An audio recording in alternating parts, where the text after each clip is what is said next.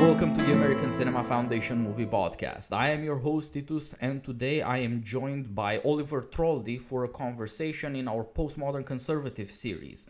Today we'll be talking about the intellectual dark web, who we're reading, what the publications are, what the personalities are, and what the issues are with the restoration or the attempted restoration of Enlightenment public reason in the environment of Twitter, of online publications, the new digital media, or at least a version of it. First of all, Oliver, thanks a lot for joining me. Yeah, thank you for having me. Great to have you on. And since it's your first podcast with us, please introduce yourself for our audience. Yeah, my name's Oliver, as you said. I'm a graduate student in philosophy at the University of Notre Dame. I study a lot of things that aren't politics, actually. I study metaphysics and epistemology, the philosophy of language, the philosophy of science, topics like that. So very kind of traditional Anglophone analytic philosophy, and, ideally in the model of Bertrand Russell and W.V. Quine and David Lewis and that sort of tradition. In my online writing, I write about cultural politics, I guess you could call it, from a philosophical perspective. I try to analyze people's arguments in the way that I've trained to do academically. I also write about campus controversies, so part of the way that I got involved in the intellectual dark web to begin with was I wrote several articles about academic controversies and campus controversies. Now I mostly focus on, I write a lot of book reviews. I really enjoy writing negative book reviews because there's a lot of books published with bad arguments. I think probably there's, maybe 10 times as many books, maybe 100 times as many books are published as ought to be these days. And I know that what happens is that people reach a certain point in their career and somebody tells them it's time for you to write a book, even if they don't really have something to write a book about. And that leads to a lot of bad arguments being made. The very first involvement I had with the intellectual dark web, I guess, was an article I wrote in 2017 about a controversy in academic philosophy that's now known as the Hypatia Affair. A philosopher, Rebecca Tuvel, had written an article. Well, it made the following argument. We should respect people's chosen or felt identities in the case of gender, and that there isn't an important moral distinction between a felt or chosen identity in the case of gender and a felt or chosen identity in the case of race. And so we should respect people's chosen or felt identities regarding race, and in particular, we should be in favor of transracialism. So this was around back when Rachel Dolezal was in the news. This article led to her, it was massively misrepresented. It was represented as being anti-trans or TERFy, trans-exclusionary, radical feminist, even though as a starting point was that, we should respect people's gender identities and things like that. So it was wildly misrepresented, and there were all these calls to have it retracted, and the editorial board went nuts, and Facebook and Twitter went nuts about it. It wasn't a great, I don't think it should be in any anthologies, but most philosophy articles are not great either. There's probably too many of them, just like there's too many books. And so there didn't seem anything really objectionable about it to me. And so I wrote an article saying as much. And that was kind of how I got started in this. And yeah, that's the beginnings of my story back in 2017. And obviously I've branched out since then. And when I wrote this Quillette article, this was before the name intellectual dark web had come up. It was around maybe 6 months to a year before Barry Weiss wrote that article. And I think the name was created on Eric Weinstein said it, or one of the Weinstein brothers said it on a Sam Harris podcast or something like that. I don't really know much about that side of things. I don't watch the YouTube types. I don't listen to the Sam Harris podcast, but I know that a lot of the people in these circles do, and that's where the name came from, I think. Yeah, I think you're right. First of all, as to what is going on, there is a strange confluence of online activity that so often is like a mob. It's crazy, it's very fast, and it's very loud or overwhelming, indeed overwhelming the structures of these sorts of social media platforms. And on the other hand, this nuttiness is often infected with theory. Right. It's not intended to be altogether very serious, and it certainly doesn't invite argument, but it is infected with theory. Right. And if you could have a student movement without necessarily too many students and without actual bodies in physical space, this would be sort of like it. Right. And that's a crazy thing to have happened, but also somehow seems perfectly typical of what will eventually come of the online world. There is indeed overproduction. There's massive democratization of the technology, and as the two clash, it's quite obvious that there's not much to stand in the way, that there aren't institutions or habits or even beliefs that would stop something like every couple of weeks, every couple of months, some crazy thing happening and people saying a million different crazy things that organize as a dispute, as who hates whom, as who's for whom and who is against whom. And they do polarize around things that are often unimportant and utterly forgettable. It seems like people are really looking for a reason and they'll find one. Yeah, the question of people looking for a reason, I think in online politics, if you could even call it politics, but in these online spaces and the activities that occur in these online spaces, one way to think about it is just like, what is this replacing? You know, what is it that people are missing that they look for online?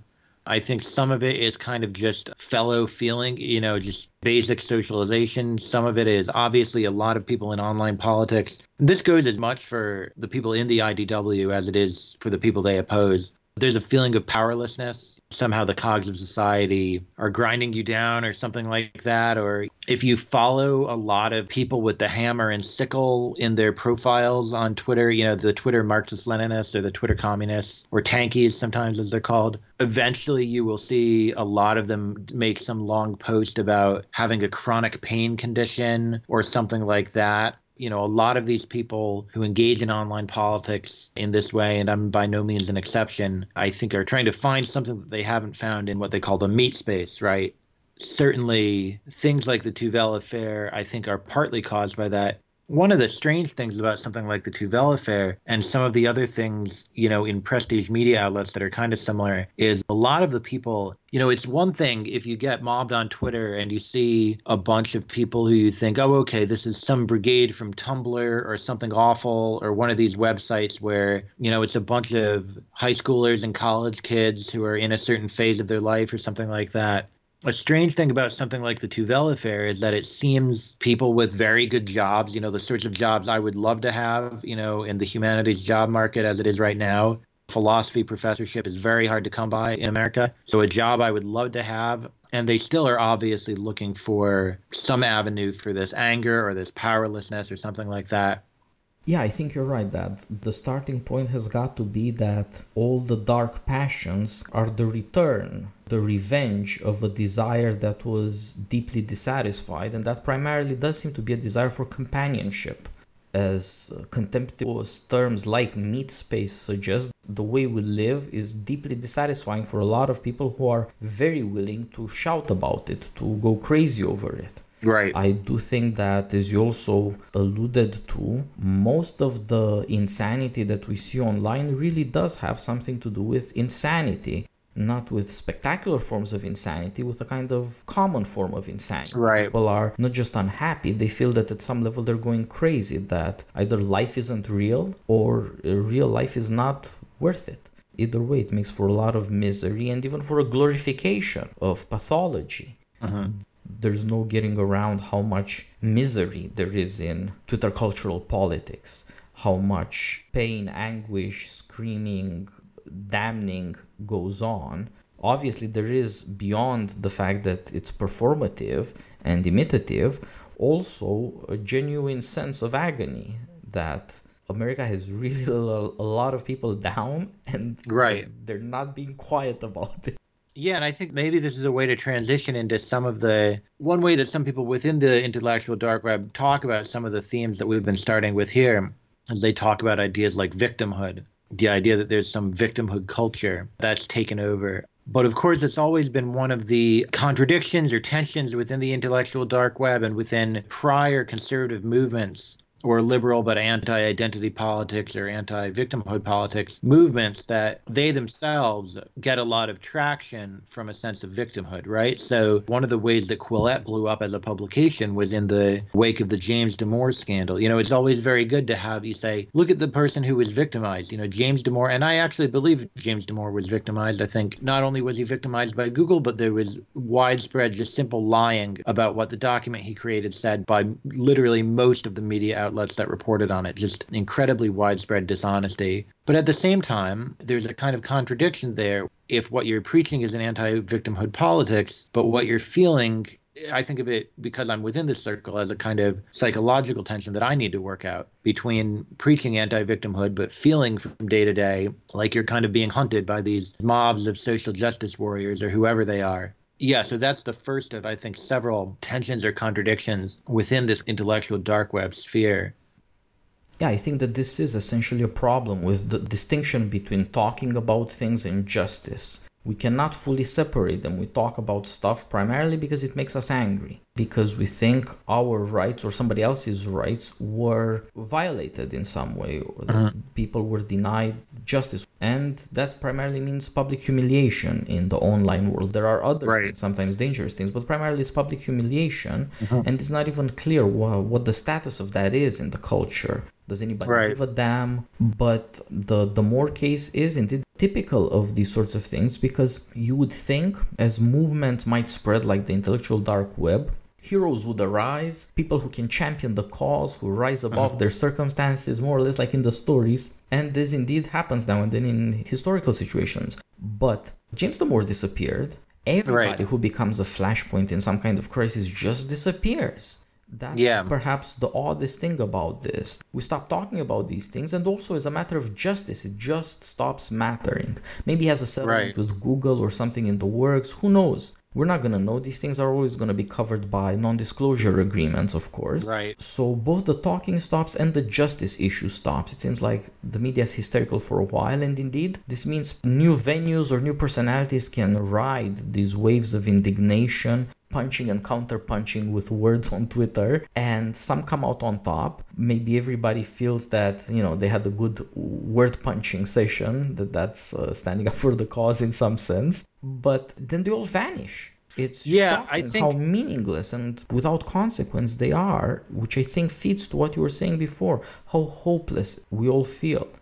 Yeah. It's interesting to connect it to that theme of hopelessness. One thing I would say is that a lot of these media events that happen, and I've been involved in, Twitter arguments about so many of these flashpoints. One recent example where I don't actually know if I was even on the right side of it publicly was all this stuff in Portland. There's a now former Aquila editor, Andy Ngo, who I still don't even remember exactly what the final story was, but suffered some kind of assault, but may have been involved in some other way with joking around with the counter protesters or something like that, or being obviously on one side rather than another. And a strange thing is that the personalities do start to matter so much in the moment. Suddenly, it seems as though everything hangs in the balance of whether this one random guy from Portland, how he conducted himself, or how these other people in Portland conducted themselves, whether they assaulted this guy or were justified in assaulting him. And there are people who are very good at this. So Kathy Young is a writer who's very good at getting into the narrative details of these situations and sussing out just what's true and what's not. But at the end of the day, it can be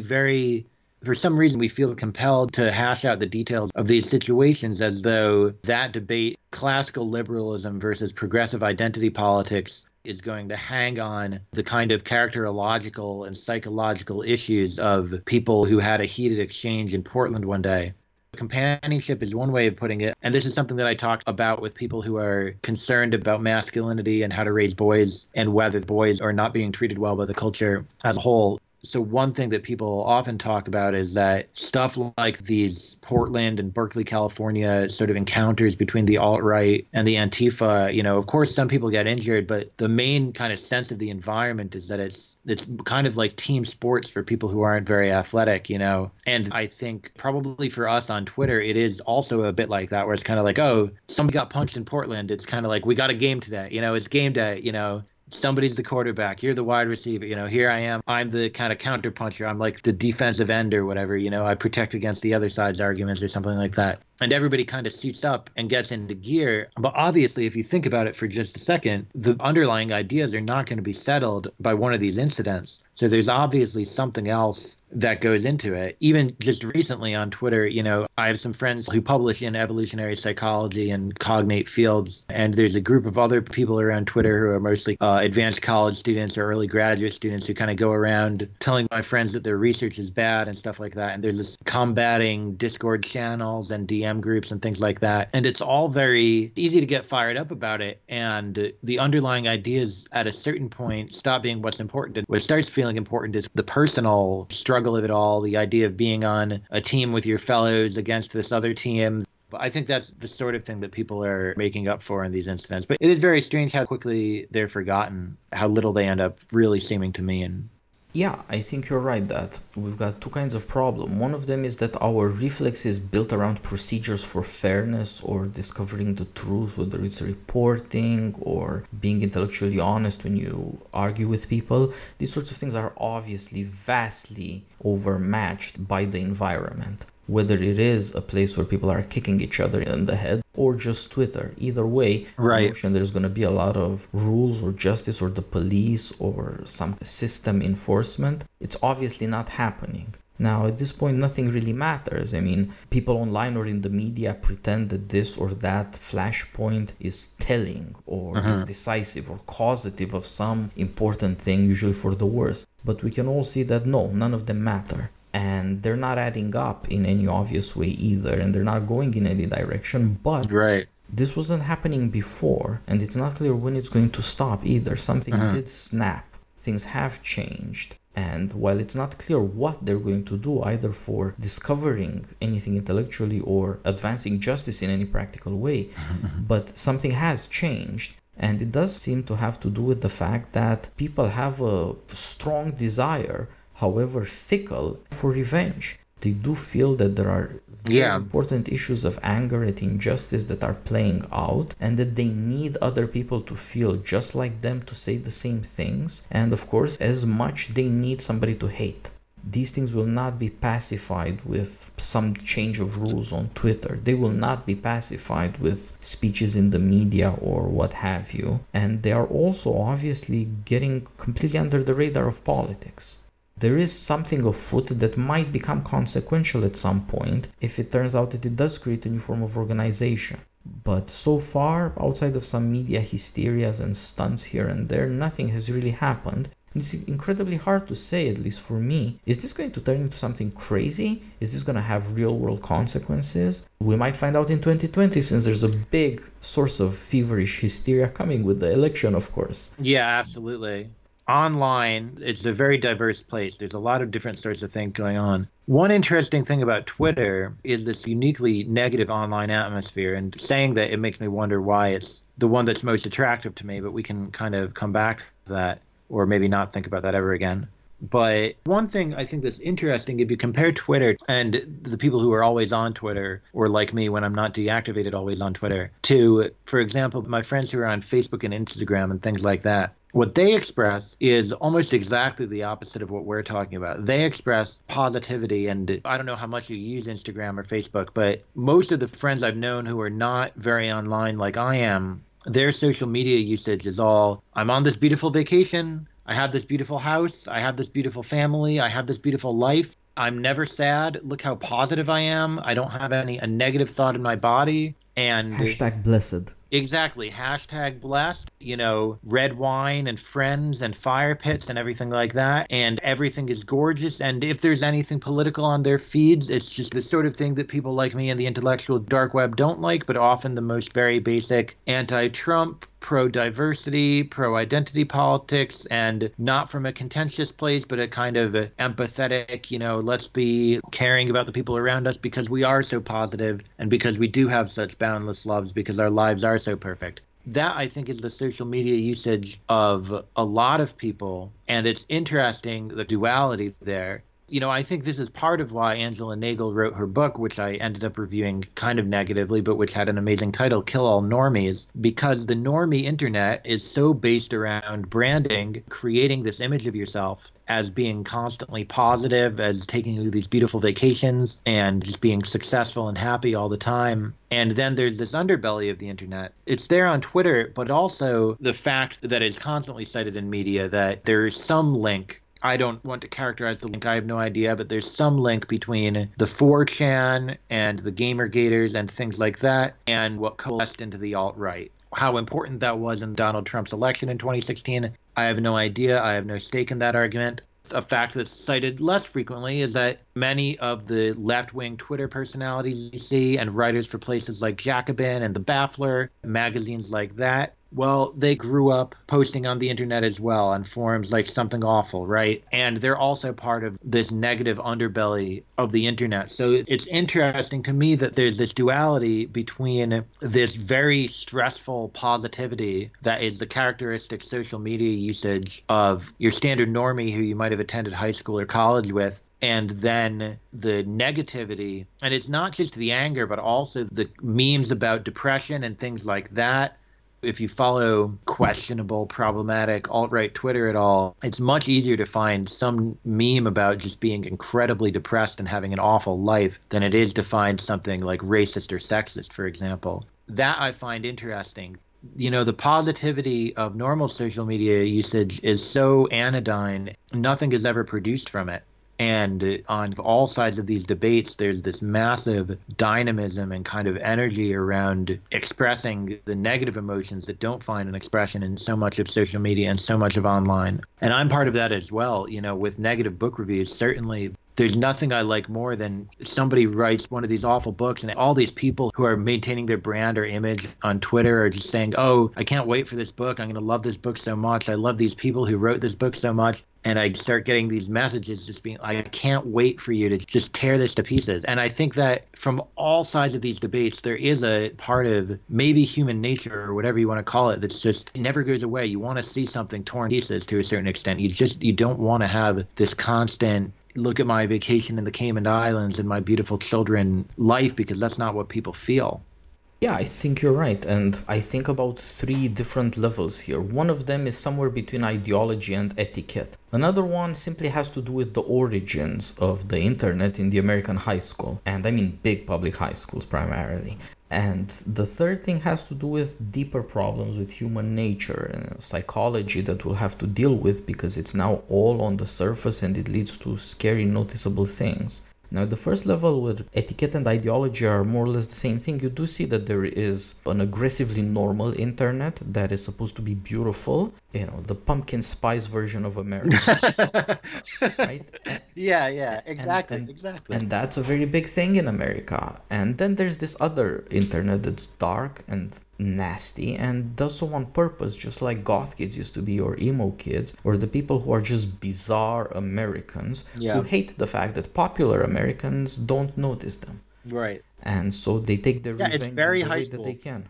It's very Revenge of the Nerds. It's very high school. And since we're involved in this in some level, we have to say that wherever you look at American high school, there's always some weird kids who are normal, but aren't that bizarre either. And we're stuck there. And a lot of us are catching flack from both sides for that reason, right? It's not a pleasant place to be, but it is strangely insightful. I don't have a lot against aggressively normal people, but I do realize that there's something crazy about it. Yeah. And I have a lot of sympathy for bizarre people who want revenge on popularity, but I think it's super self-destructive. Why would you do that?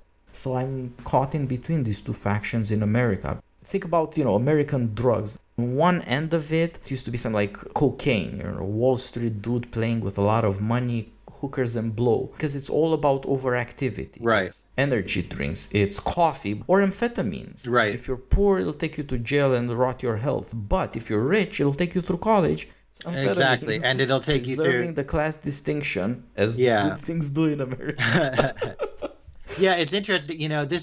We're going a little far afield from the IDW, but talking about I don't want to get into this because I don't understand why it's so big, but talking about these beautiful people, I'm sure you know that there's been, and I don't want to offend anybody involved with it, but to my mind, this very strange series of articles in this publication, The American Mind, about the Twitter user Bronze Age Pervert. So Bronze Age Pervert, if you think about it, is kind of like a bizarro version of the women who post bikini pictures with pumpkin spice lattes, right? Because he posts, what do they say, post physique or whatever. These pictures of incredibly chiseled physique and strings together these kind of half English sentences. So, what I was thinking before I thought of this was that when you said, why would you want to tear down popularity? I thought, well, that's like a great conservative insight. A lot of the alt-right is this very anti-conservative impulse to tear down the structures and tear down what's beautiful against the sort of institutional conservatism of, our colleges and universities and our prestige publications and things like that. So there's certainly an urge in all of these underbelly places to tear down what's beautiful. And then you get these bizarro figures that are playing both sides, both tearing down, but also offering some other thing like Bronze Age pervert. This plays into a conversation I was having with some friends recently about this weird subculture on Twitter of women, including very successful women and women who write for prominent publications and things like that. I don't know a better way to put it than they claim that they sort of are physically disgusting or something, like talking about their body odor. And it seems like a kind of performative grossness. And I wonder if that is also part of the same, I've always tried to understand, a lot of my female friends always told me, well, girls, it was so brave for like Lena Dunham to get naked. And I feel like having this conversation, it's the first time that I kind of starting to understand it, because I think it's the same impulse. Lena Dunham is saying, look, I get to do what you do, even though I'm not beautiful. I'm not at the Cayman Islands. I'm not at the gym working out my absurdly spherical muscles and things like that. And so, I think all of this is kind of a piece, and this is part of where the underbelly comes from in a society where that part is not acknowledged, or success involves pretending that you don't have that part, which, of course, I think has always been a theme in, American literature and cinema and things like that. Yeah, I think you're right. As you pointed out about things like the alt-right, there are worse things than saying racist or sexist or whatever things, and that's when you start thinking about suicide and that life isn't even worth living. It's a matter of human nature. What comes out of the root of anger could be hating somebody or violence or whatever, but it could also be self-hatred. Right, anger certainly. At oneself. It's one thing to notice, as a lot of us think that things aren't right, this isn't right, this isn't how things should be. But then, you might blame the world, but you might blame yourself. Yeah, absolutely. And as you point out, it's so also the case with all sorts of women writers, that there's so much self-loathing on display. Yeah. Again, a kind of glorification of pathology, not just normalizing it, or as it were, in the good old liberal tradition of removing the stigma, but actually getting a kind of pleasure and looking for a kind of approval out of it. And that's, I think, its own kind of danger and its own kind of misery. You can create a lot of sympathy around pathology, more or less for the sake of continuing it, praising it, growing your pathologies. And that happens on all sides indeed, because there's so much hopelessness and helplessness around. Yeah. People might be more destructive if they had the sense that, you could achieve something with this destruction. This is why when mobs feel like they're getting something, they're going to destroy, get somebody fired, get somebody at least banned on Twitter, maybe convince somebody to commit suicide, then they really get into gear. Right. But otherwise, anger is exhausting in a way in which self-loathing is not. Self-loathing is soothing. It's like there's this cocaine side of America, there's also a heroin side of America. Right. Drinking yourself dry, blacking out, because you just don't want to deal with reality anymore. Yeah. Because this life of being successful, achieving, being seen to achieve, if at all possible, effortlessly. Yeah. It can get to be too much, and you want to just blank out. You just want away. You just want to stop with all that.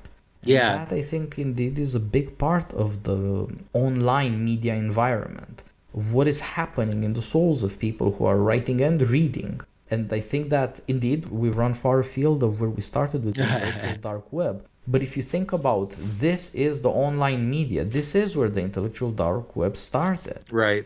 The people we're looking to talk about today, the Weinstein brothers, Brett and Eric, Jordan Peterson, say Ben Shapiro and Sam Harris, maybe a bunch of other people. Brett Weinstein was chased out of a university by the kinds of woke people who feel like they're damaged and they want to take it out on somebody. Right. And of course, on the other hand, Jordan Peterson had similar experiences, and he has become a kind of foster father to all these millennial Americans who feel like they've been abandoned by paternal authority, who feel like they've been betrayed by a society that wants them to be weak and to continuously humiliate them on top of that. So, this is indeed where this new kind of communications by Twitter, by podcasting, by new venues, this is where it's coming from. Right. And it is most of where it is that young people write. It is very online people doing very online things. Yeah, I think talking of the hopelessness and the helplessness you've been talking about, so one thing that I think is good about the intellectual dark web that is probably on some level related to the hopelessness and the way it contrasts with this superficial beauty of normie internet and things like that, I think that a lot of people, at least in the early days of the intellectual dark web, just appreciated calling bullshit on anything. I think there was a feeling maybe 5 years ago or so. So I'll tell you, maybe I should go back a little bit further. Just from my perspective, I went to college 2004 to 2008 at a small liberal arts college in upstate New York, where I had my own, small encounter with an identity politics faction that I dealt with very poorly. And, any bad fallout was my fault. And then I went into broader society and I kind of said to myself, well, there was a bubble on that small liberal arts college campus. Now I'm entering a world where that's not normal. And what happened in my early to mid 20s and into now in my early 30s was all of those ideas that I had found so strange and kind of hadn't understood that, by the way, had been brought largely by some of the students at the private schools and, some of the best public schools and things like that, and very wealthy international students. There's ideas that I, as, somebody who grew up not wealthy and in a large family with basically one income earner, those ideas, as Zach Goldberg on Twitter has shown, they percolated into prestige media outlets like the New York Times, and they made their way through updates to old critical theory, which was, of course, in many ways kind of skeptical and nihilist, had this anti-playful turn, which I wrote about in early 2018 in an article called Postmodernism Isn't Playing Around Anymore.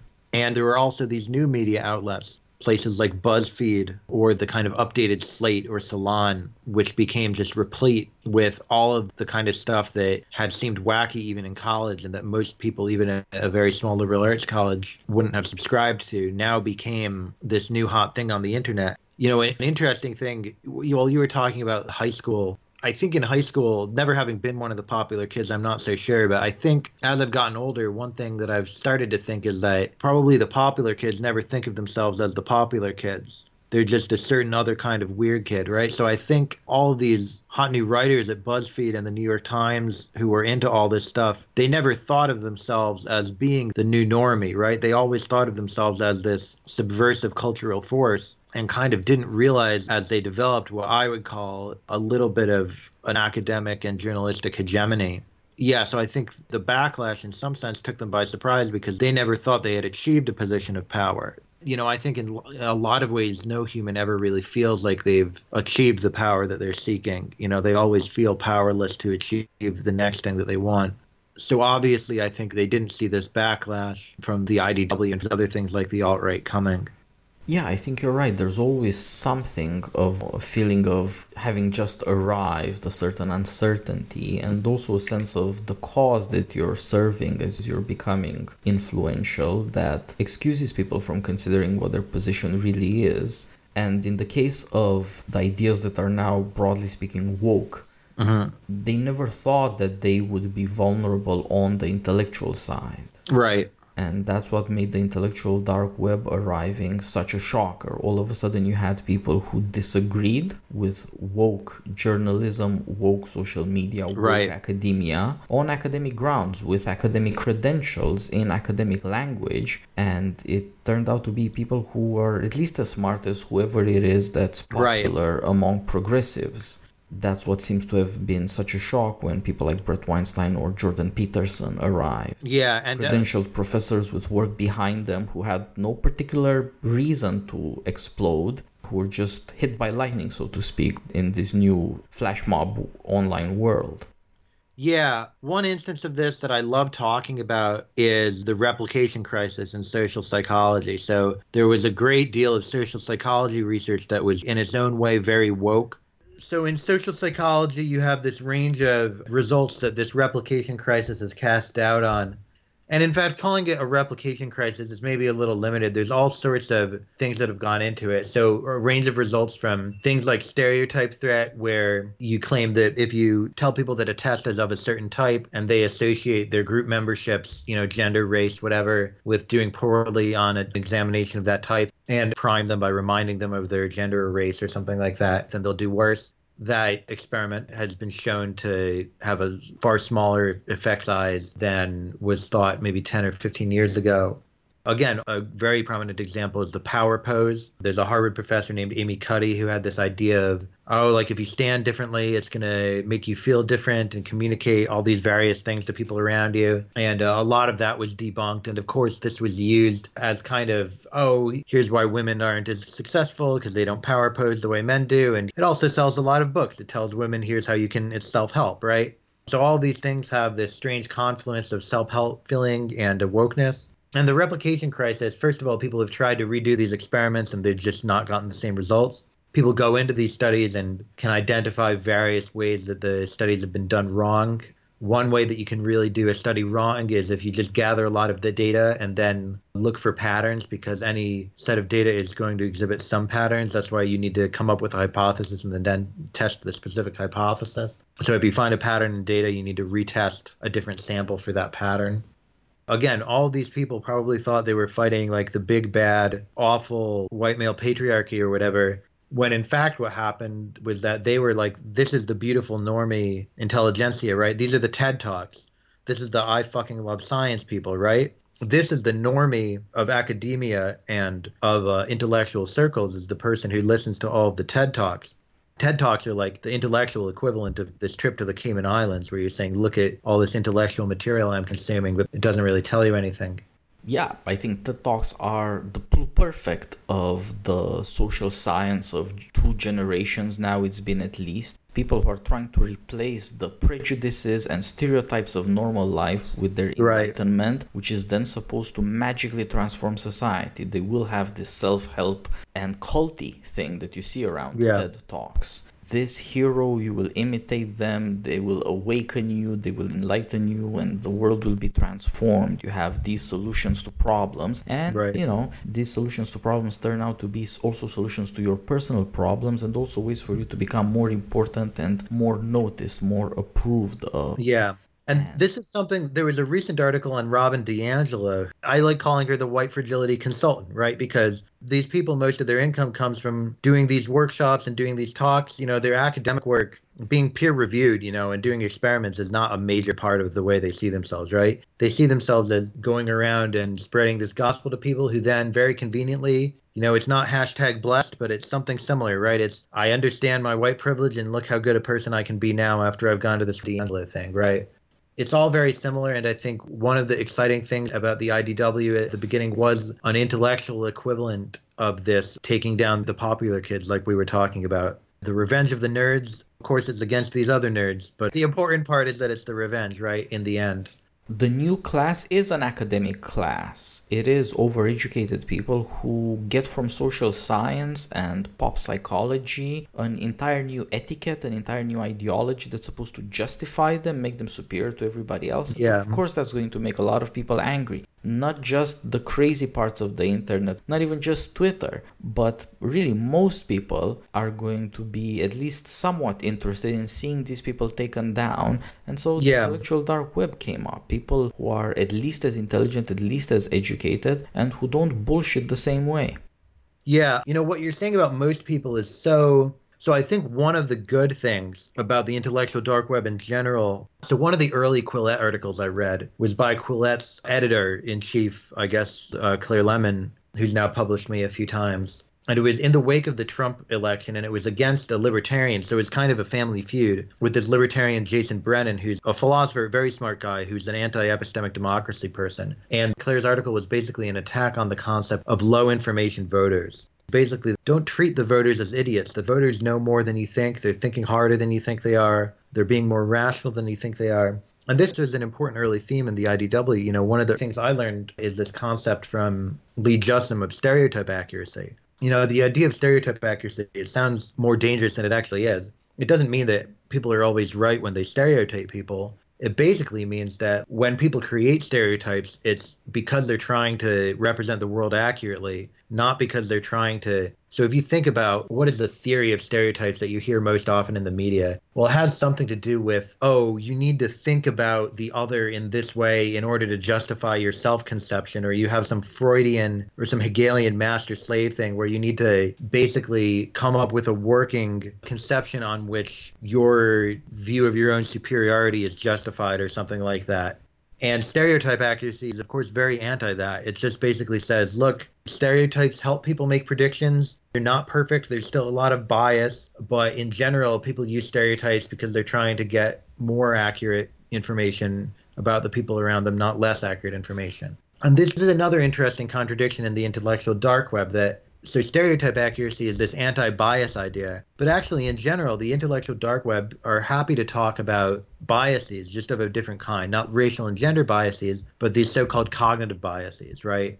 So it's been a mainstay of intellectual dark web discourse for a long time that ordinary reasoners can't be trusted because they have all these cognitive biases that affect the way they think, and they're tribal, and they have confirmation bias, and they're motivated reasoners and things like that. And, it's this kind of hidden message of, oh, you need to be in the intellectual dark web so you can be the ninja who doesn't have these, who maneuvers their way around clumsy human biases. And so that's always been a worry of mine with, the neoclassical liberals or the classical neoliberals or whatever you want to call them. There's a sense in which, okay, you trust the low information voters not to be biased in this one way, but you're replacing it with this other class of biases that somebody like Steven Pinker or Jonathan Haidt will talk about, just biases of a kind of less political valence. So I don't know exactly how to make sense of that, but I wish that the intellectual dark web had been more of a vindication of ordinary reasoning. There are philosophers who have taken this sort of perspective. So Elizabeth Anscombe, for instance, talked about, philosophy should basically start from ordinary moral and, metaphysical reasoning and, in general, should vindicate it.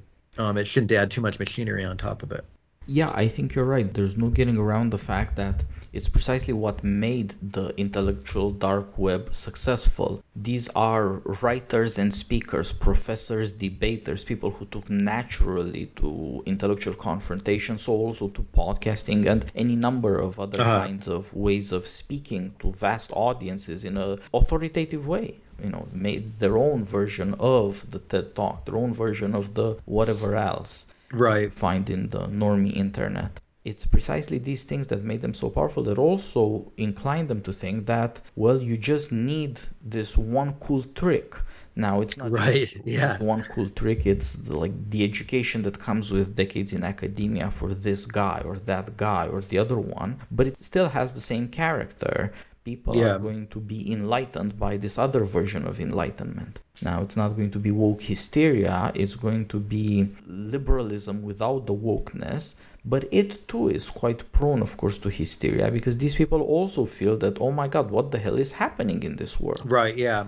It's one thing to say I can coolly and calmly go through the pathologies of the woke. It's another thing to say I can coolly and calmly think about what they're doing to society and not really worry about it a lot. Right. No, it's going to involve people in a very strong moral way, and they are going to bring all the passions that everybody else brings to these things as well. They're just going to hope that they have some one cool intellectual trick that makes them superior.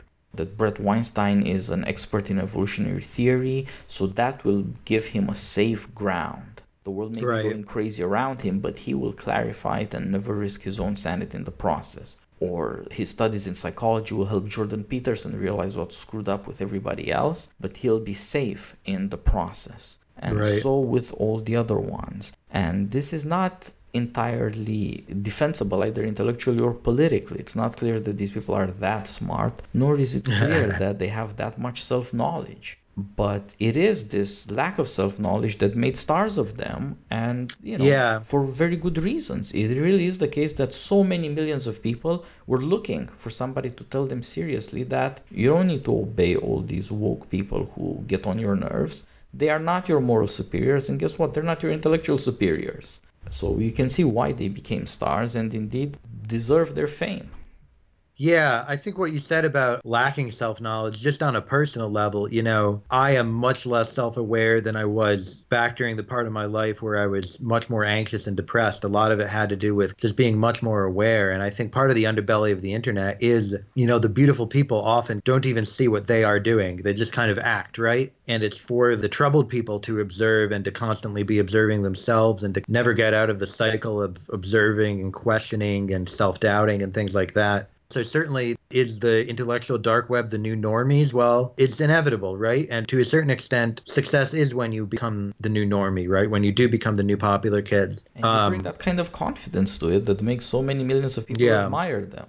Yeah. I think it was difficult for the online left, and it's going to be difficult for the intellectual dark web in exactly the same way, because if your story about yourself involves being marginalized or being silenced or whatever the verb is, being the nerd that needs to take revenge, then suddenly you have all these social media followers. Suddenly you're getting paid. I forget who it is. I think maybe it's one of the Weinstein brothers or somebody. Whenever they have an argument with somebody on Twitter, they have like 3 lines of an argument, and then the next statement is, oh, we need to find a better venue for this, which means, let's find a stadium that people will pay to attend us having this argument in person, right? This is something that, back when when Alison Stanger at Middlebury had her neck strangled or whatever during the Charles Murray talk, I forget what that incident was. One point that a lot of people made was like, okay, sure, there's a sense in which Charles Murray is under threat of being canceled or being silenced, but at the same time, what are Charles Murray's speaking fees? He makes, 20 grand or something for one appearance.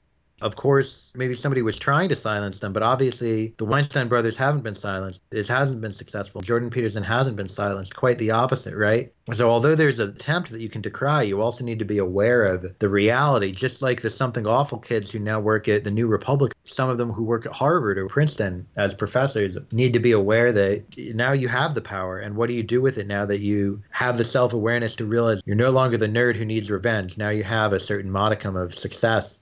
To a certain extent, for both of these groups of people, it can start to be a little unattractive to continue kind of going on about being victimized in various ways. Yeah, with enough success, it turns out that victimization is just such an attractive story to tell. We have to keep the fight going. We are in danger for our self-respect and even our ability to speak. And it's not clear how often these things are true, but it is obvious that without these things, the cult goes away. Right. And at the same time that it would lead people back into the dissatisfaction where they are looking for somebody to hate and somebody to smack down the people they hate. This cannot be a solution to the problems of democratic hysteria made possible by a way more democratic technology of communications. Right. It's not just that now you can scream back at the TV, it's that you are the TV, everybody is the TV, and there's a lot of screaming going every which way. It's harder to create celebrities, and it's much easier to take them down, and it's also, of course, very satisfying. Cancel culture is the end of an entire system of communications where people believe that you could make anything popular by putting it on TV, because so many people, millions of people would watch it. Well, it turns out it doesn't quite work that way, that the technology democratizes, everybody's trying to become a celebrity. It's harder to justify the distinction between the people shouting and the people listening. Right. And that's certainly right. They keep changing places to some extent, and you can see why everybody is insecure and for that reason also irresponsible. Yeah, the people have become the TV. That's very evocative. You would expect that the point of establishing something like the intellectual dark web is that it will create at least islands in the flood, since people will have something reliable and honorable and decent all in all to go to. They won't be accused of being monsters because they're not woke, but also they won't have to just engage in hate to own the woke. They could just listen to people they admire and try and figure out what it is that they can learn or should learn. That's not entirely impossible, of course. Maybe there is some new form of public discourse, new press, new opinionating, new self-help that's going to come out of this with this incredibly enlightenment, scientific, social science slant to it. And it's going to help people. It's going to be some kind of university for people who don't go to university or who are trying to recover from having gone to college in the first place. Both happen. So maybe, but I am somewhat skeptical of all these people, partly because they're such celebrities, and this is an age where celebrities are going to go down. But partly it has to do with, as you put it to me, one of the greatest things about the intellectual dark web is that these people do not hysterically insist that everything is political. They do not insist on making everything into a quarrel, as though principle about justice can deal with absolutely every part of your life. They are really good at that. But at the same time, it's hard not to notice that all of these people have zero serious education about politics and nevertheless opine about it endlessly. Right. The vice of intellectuals since always. The evolutionary scientist Brett Weinstein or the psychologist Jordan Peterson or Eric Weinstein who's in math, and these people are not particularly competent to judge politics, and they seem completely decided never to learn about politics as its own domain, although they would claim domain-specific knowledge for themselves and prove it in the various domains where they have been active. So that is something strange, and I relate that to what I meant about the one weird trick.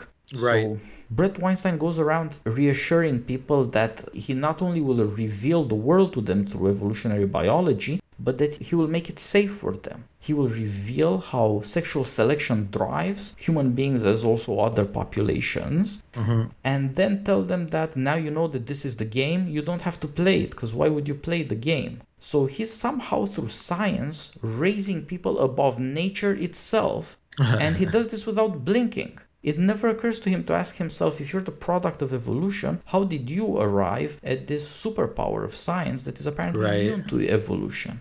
Yeah, your point about not letting politics have its own domain in the intellectual dark web, that's not something I've ever really thought about, but the danger is immediately apparent to me because we have the same problem in philosophy, that everybody outside of philosophy thinks that they have the answer to philosophical questions. One of the most common populations for this is coders. You know, programmers are always telling me how they've, with, again, just one weird trick, think like a coder, and you solve a philosophical problem. It doesn't occur to a lot of these people, well, maybe the way to solve a philosophical problem is by thinking like a philosopher. You know, the way to solve a political problem is by thinking like a politician. You know, the right way to engage with it and actually understand the problem. And then you understand why it's not so easy to solve. And so I definitely think that maybe what we can say about the intellectual dark web is, you know, we've gone from one weird trick to a larger bag of several weird tricks. Maybe if we are not too optimistic, we can think that's the best we can sometimes hope for.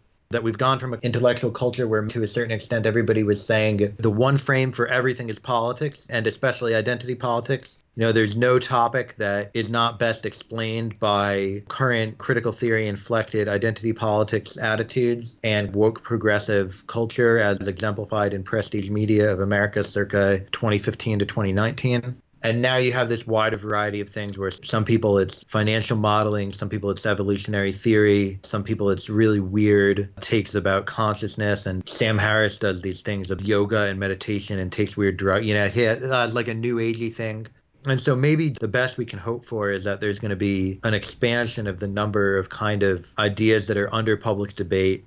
I certainly do. I have the same feeling you do. A really ideal thing would be not to have people just offering a bunch of different totalizing frames for the world, but for people to understand, you know, political thinking and philosophical thinking and mathematical thinking and biological thinking, and to understand all these different ways of thinking about problems, and maybe even, and I don't even know if I understand this, but to understand to a certain extent why one is proper in one arena and another is proper in another arena, and why they're all valuable types of knowledge on their own. That certainly is the ideal of an educated person, but maybe it's not what we get. I was talking about having gone to a liberal arts college. In a sense, what I just described is the liberal arts ideal. And I actually think that the fall of small liberal arts colleges is a terrible part of, and, you know, I take it very seriously just because I went to one and maybe hope to teach at one these days. Other people, they say, oh, it's a story about Middlebury. You know, Middlebury is a very small college. To me, it's very serious because I went to a college like Middlebury, and I think the liberal arts ideal is a really important part of American education. I do think that that's a place where the one weird trick of politics has come to dominate. So maybe the best we can hope for is having several weird tricks.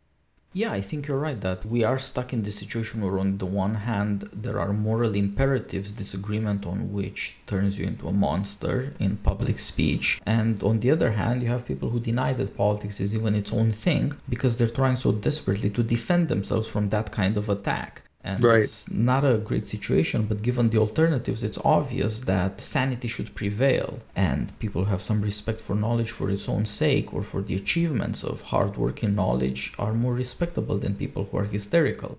You know, the funny thing is that these people are trying to do something like what you're saying, a reconstruction of academia, or exactly as you said. It's the university that articulates the universe for you. It is a community of knowledge where different kinds of knowledge are supposedly going to come into some relation. But of course, as we all know, it doesn't work. The university led to the insane students of the 60s and, you know, the insane students of nowadays. And my guess is that those people are insane for very good reasons. They were made promises that aren't coming through, and they don't know how to deal with that problem. And if they can take down the entire institutional system with them, I mean, they might. It might be that the institutional system doesn't even want to defend itself or can defend itself. Right. I wish I could collect my thoughts on the university. I mean, I think the factors that lead people to have student protests. I mean, I'm sure there's this whole critique of the student as consumer, but then a lot of people making that critique weren't paying 50 grand a year.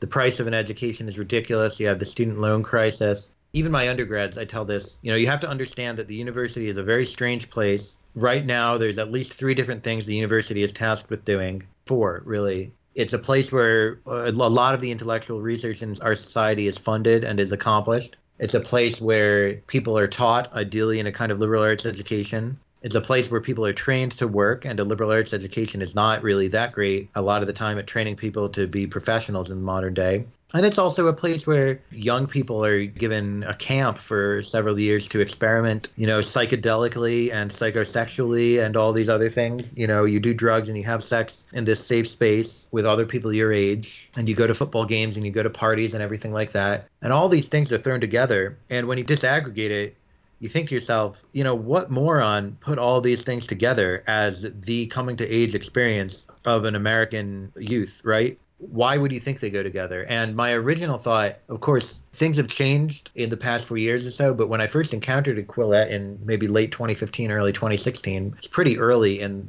Quillette's existence. I thought to myself, well, this is like an academy in exile, right? These are the parts of the academy. And back then, the content on Quillette was much more questionable. But in a way, it was kind of like, well, you don't need to believe it, but you can judge the arguments. And there are arguments about things like genetic confounding. Genetic confounding is the idea that just as if you do a genetic study, you need to control for socioeconomic factors. Well, it turns out that the people who do the genetic studies are told to control for socioeconomic factors, but the people who do the socioeconomic studies are not told to control for genetic factors, right? So it's just this basic methodological, intellectual problem with the way a lot of our research is generated. So it was this academy in exile. And it was very exciting at the time. And this was in the midst of the protests at Yale, protests at Missouri, protests at tons of small colleges like Smith or Claremont McKenna. And it did strike me at that time that maybe this research task of the university is just not ever going to work with all these other tasks that have to do with raising young people and taking care of young people. And maybe that shouldn't come as such a surprise as it does to,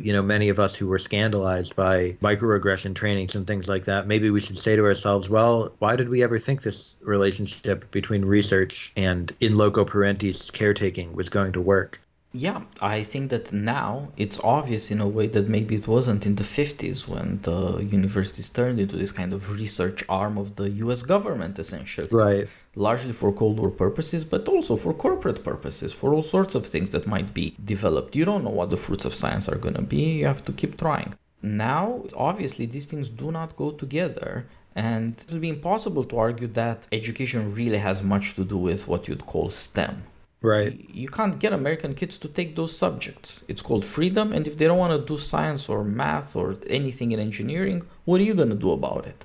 Right. So the country actually might need more math and more engineering and so forth, but how you go about it would involve a vast recreation of the university. And so even getting education and on the other hand research to go together in any practical way, that's a tall order.